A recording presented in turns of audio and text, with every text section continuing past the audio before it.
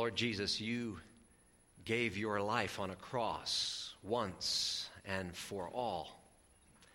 Help us now in response to take a stand for you once and for all, with all of our heart, soul, and mind. In Jesus' name, amen. Grace to you and peace from the Father and from our Lord and Savior, Jesus Christ. Amen. As you're probably aware, we are in part 2 of a 3-part sermon series called Stand in the Gap, in which we are working through the Old Testament book of Nehemiah. Last week, Pastor John started the series by looking at the first 2 chapters of Nehemiah, and in that part of the story, we saw that Nehemiah had developed something of a holy discontent. He was bothered about a certain reality. By way of review, Nehemiah was the cupbearer to the king of Persia, a Jewish man who'd been carried off in exile to faraway Babylon. Babylon fell to Persia, and now Nehemiah is this assistant to the king of Persia. And while he's in Persia, he becomes aware of some very troubling circumstances in his home land of Israel, specifically in the city of Jerusalem. He's told that the walls of the city were destroyed, that the city sat exposed without its walls protecting it. And he developed a holy discontent about that and wanted to do something about it. And last week, Pastor John explained that Nehemiah did 3 things. First of all, he prayed to God. Then, as God gave him a vision for a plan, he shared that plan with the king of Persia, asked the king to allow him to return, which he did. And then 3, Nehemiah got to work. When Nehemiah arrived in Jerusalem, one of the first things that he did was to inspect the damage to the walls around the city. He went by himself at night and just took a look at what was the reality of the situation. And he saw that in the walls there were huge gaps. The gates had been burned. Parts of the walls had been knocked down. And that was not a good situation. And after Nehemiah surveyed the ruined walls, he challenged the leaders. And this is what he said to them. He said, "You see the trouble we are in. Jerusalem lies in ruins, and its gates have been burned with fire. Come, let us rebuild the wall of Jerusalem, and we will no longer be in disgrace." We need to understand that in antiquity, and even all the way up through medieval times, a city depended on its walls for protection against the attack of enemies. And so when Nehemiah does this survey of Jerusalem's walls, and he sees these huge gaps in the walls, he gets rather concerned about it. The photo I'm going to show you next is a photo of a wall, the wall that is around Scarborough Castle in England that dates from the medieval times. Even in that day and age in England, the wall around the castle and around the village was extremely important for its protection, and you can see that huge gap in the wall. And you can well imagine the vulnerability that such a gap in the wall would create as enemy forces would come to attack. These gaps in the walls, you see, would limit a city's activities.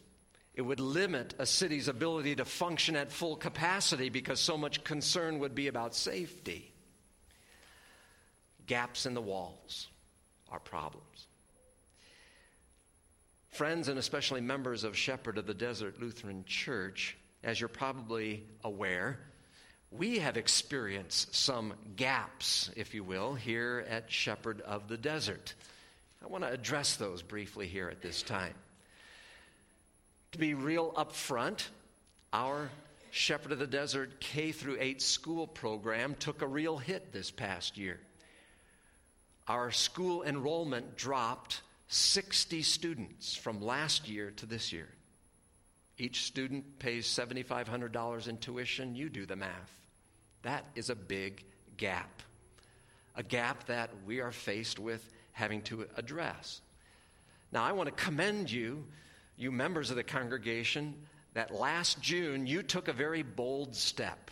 At our budget meeting, you passed a budget, knowing this huge gap with the school. You passed a budget with a $200,000 deficit, but you were willing to do that because you believed in the ministry of our school and our church together. And we're grateful that you took that step. But we recognize this is a big gap that needs to be filled in, a gap that needs to be addressed. I think another gap is the fact that our worship attendance is down over the last couple of years.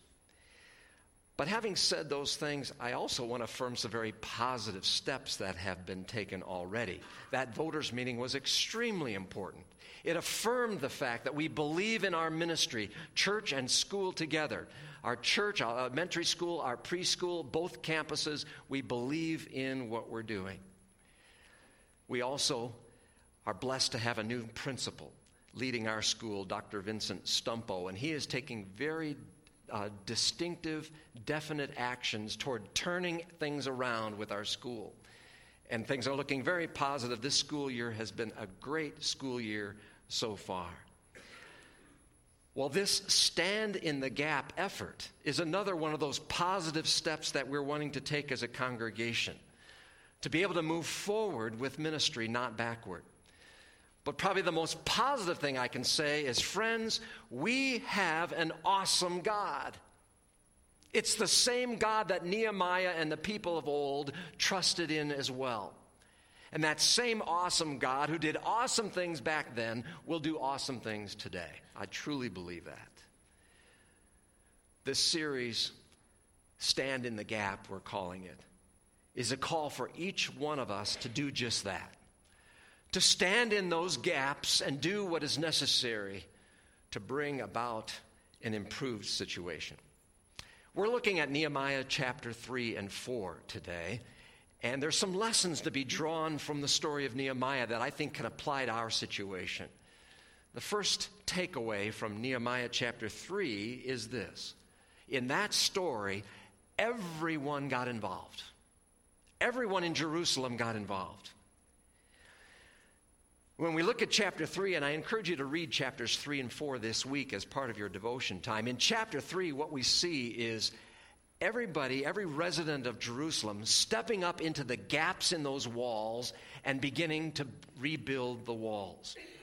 They saw those gaps and they didn't just ignore them, they took action. They didn't say, well, somebody else will take care of it. They all stepped up and did their part. And Nehemiah organized the work. He was a tremendous leader. He organized the work, arranging families side by side, each of them working on a section of the wall. So one family would work on this section, and it was important to them because their house was right behind that part of the wall.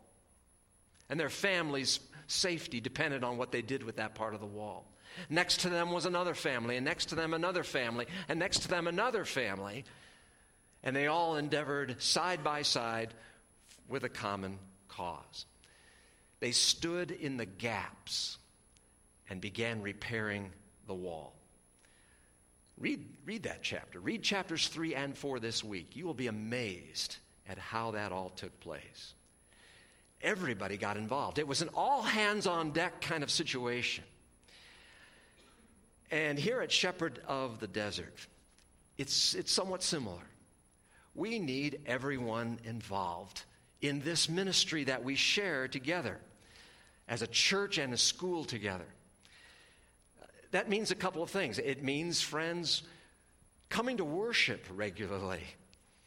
It's been an interesting observation over the last couple of years that we have more and more members coming once or maybe twice a month to worship.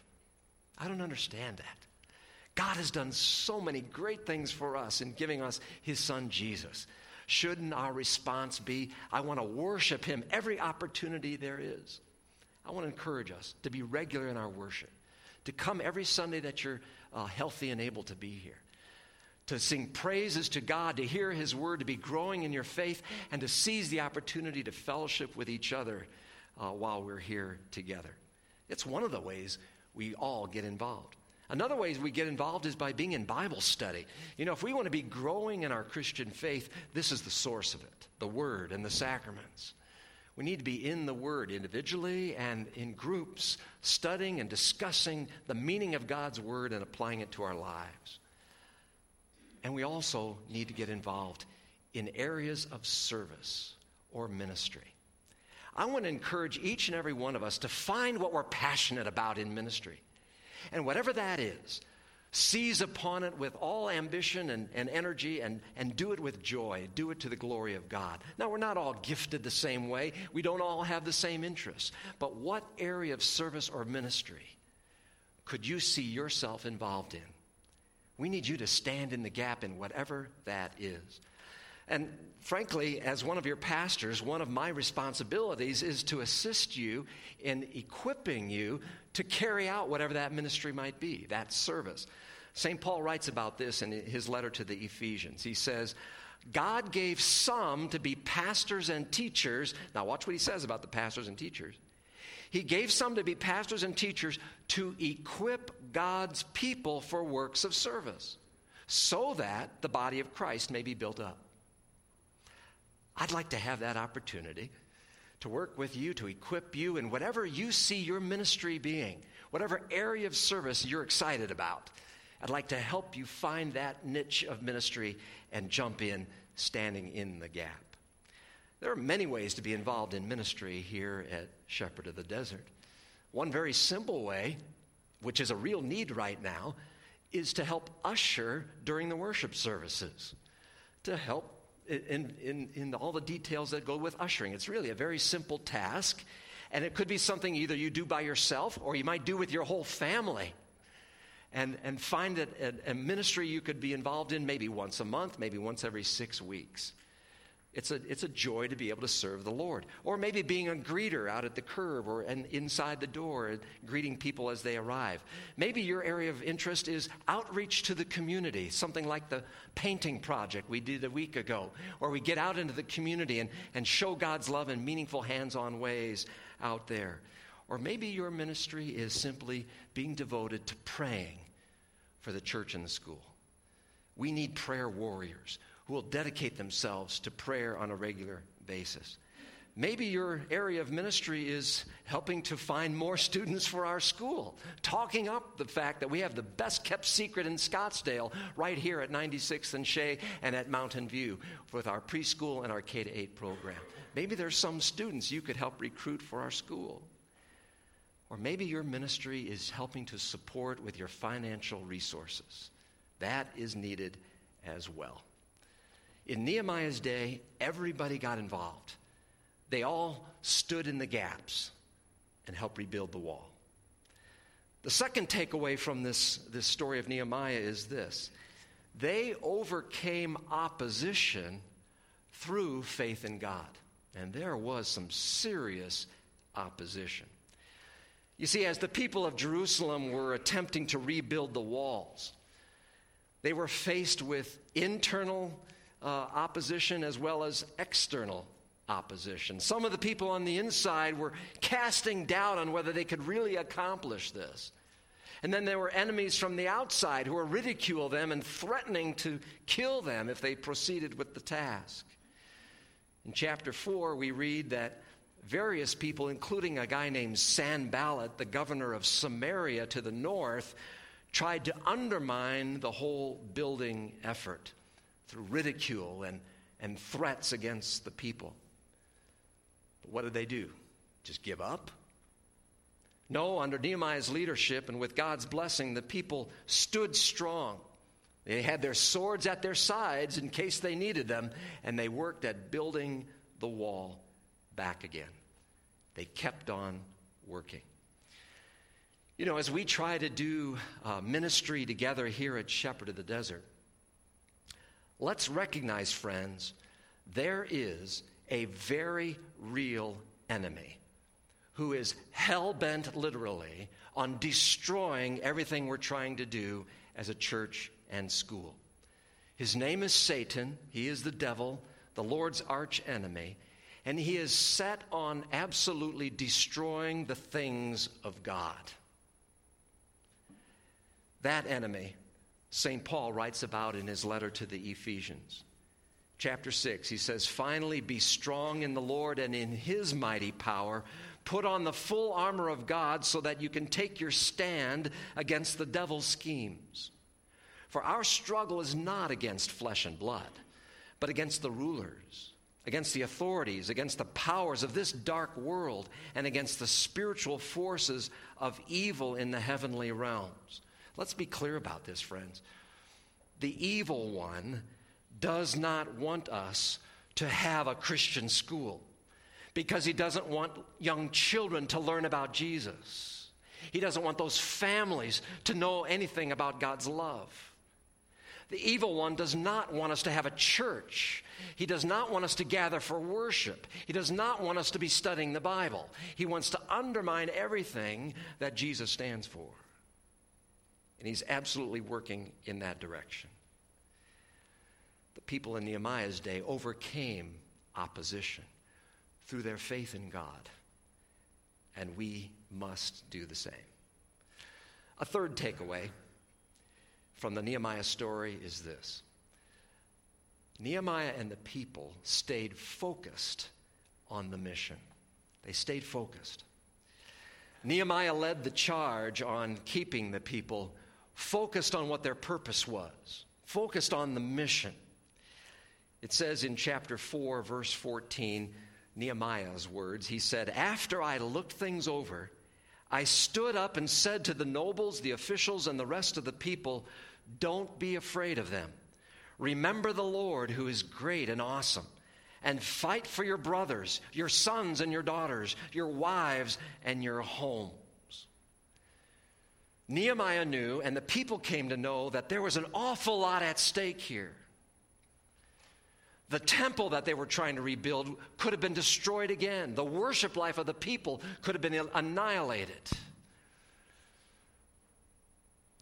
But they trusted in God, and they knew that there was a whole lot at stake, and they stayed focused on the mission. Let me just have you ask yourself this question. What is at stake at Shepherd of the Desert Lutheran Church and School? What goes away if this all goes away? The people stayed focused on the mission, and we too need to stay focused. And our mission, friends, is leading people to follow Jesus. After all, it's really all about him. It's important that we stay focused, and it's important that we never give up. Now, to lighten things up just a little bit, I want to show you this next picture. Here's a humorous attempt at making the point. You got to love that little guy. He is absolutely determined to get that cheese. You also have to love photoshopping, but you know, it makes the point, doesn't it? We need to never give up. We need to stay focused on what our real mission is. And Nehemiah and the people of old did that. They stayed focused on the mission. And friends, as one of your pastors, I'm asking you to do the same. To stay focused on our mission, leading people to follow Jesus. Let's not forget what really matters. It is all about Jesus. You see, we must never lose sight that everything we do as Christians and everything that we are goes back to what God first did for us at the cross. Sinful people, including you and me, would be on our way to hell if it were not for God's love in his Son, Jesus Christ, his act of grace and mercy toward us. If Jesus had not given his life on the cross, where would we be eternally? Lost. But because he died and took the full punishment for our sins, he says, believe I did this for you, and you are not only forgiven, you will spend eternity with me. And while you're here on this earth, you'll have purpose and meaning in life. How true it is, friends. How very true. It's all about what Jesus did for us at the cross. And our mission is to lead people to know who that Jesus is, who gave his life for them, that they too may have the passion of knowing that they're on their way to heaven and they can share that message with somebody else. The Stand in the Gap campaign, as we've been introducing it, is in support, ultimately, of spreading the good news about Jesus through our church ministries and through our school ministries to whomever will listen. A little bit about this campaign and what to expect. This week, you're going to receive a letter in the mail explaining the Stand in the Gap campaign. Along with that letter, there will be a response card. And we're asking you, members of Shepherd of the Desert, and friends who would like to return that response card, if possible, by next Sunday, but no later than Sunday, December 3rd. And it's asking you to take part, to stand in the gap along with the rest of us, to make a difference for the sake of the ministry and the sake of the gospel. We want to address the very real gaps that we see. We want to address that deficit so that next June we're not coming back to the voters and saying we have to pass another deficit budget. We don't want to do that. The Stand in the Gap campaign will assure that we don't have to do that. And we'll make things stabilized again so that then we can proceed on with a bigger vision. And please know that all of our leaders have been challenged to support this campaign, and they are strongly, strongly behind it and very much personally involved. But we need all of you also. We hope that you will do your little part to stand in the gap along with us. You know, Nehemiah was in building the wall. Just building that wall wasn't the end of the story. That was just getting things back to security so they can go on to do greater things, so that the worship life could be enhanced, so they could grow to be the people of God more and more from whom the Savior would eventually arise. And likewise, too, friends, here at Shepherd of the Desert, Stand in the Gap is not the end of the story. This just gets things back to normal, you might say. But there is a much bigger vision beyond this. I'm sure many of you have visions about what could be at Shepherd of the Desert. Some of you have said to us, we think we need a gymnasium on this campus, not just for the school, but for our youth ministry, adult ministries, etc. Others of you have said, you know what we could really use is an expanded climate-controlled fellowship area off the sanctuary where even during the hot days we can fellowship with one another in between services. We're recognizing that at our preschool, we have 30 children, at least in the 2-year-old, on a waiting list, and we can't serve them because we don't have enough space. We could expand the preschool there to provide opportunities to serve even more families. You see, the vision is big, but we can't do that until we do this. So we're asking you to stand in the gap. First things first, stand in the gap. It's 3 things. Get involved. Everyone get involved. Trust in God. He's an awesome God. And stay focused on the mission and the purpose. It's about leading people to follow Jesus. I want to close with an illustration about a wonderful man, one of the most famous men in Christian mission work, by the name of Hudson Taylor. Hudson Taylor was a missionary to China. He had a calling from God to take the gospel message to the people of China. And he knew this was an incredibly daunting task. He devoted 51 years of his life of serving as a missionary in China so that they might know Jesus as their Savior. Now, you got to imagine that over 51 years, he must have had some discouraging moments, some real gaps in the whole task. So what did he do? Did he just give up? What kept Hudson Taylor from giving up on China? The answer is seen in this quote from Hudson Taylor, and that's his picture there. He said, "There are 3 stages in the work of God: impossible, difficult, and done." Impossible, difficult, and done. The people in Nehemiah's day were willing to stand in the gap for the sake of the mission.